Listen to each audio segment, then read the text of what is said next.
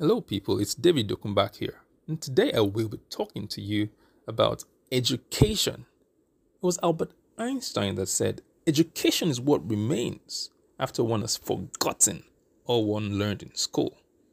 I believe it is a transformation agent that is targeted at the way you think and talk.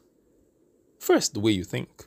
The educated mind is one that has refined, solution based thought patterns that are geared towards considering various perspectives. And then the way you talk. A reflection of your level of education is your timeliness with and your choice of words when addressing day to day challenges.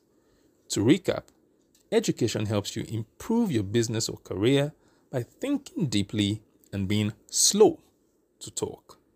Keep succeeding. I'll talk to you again soon.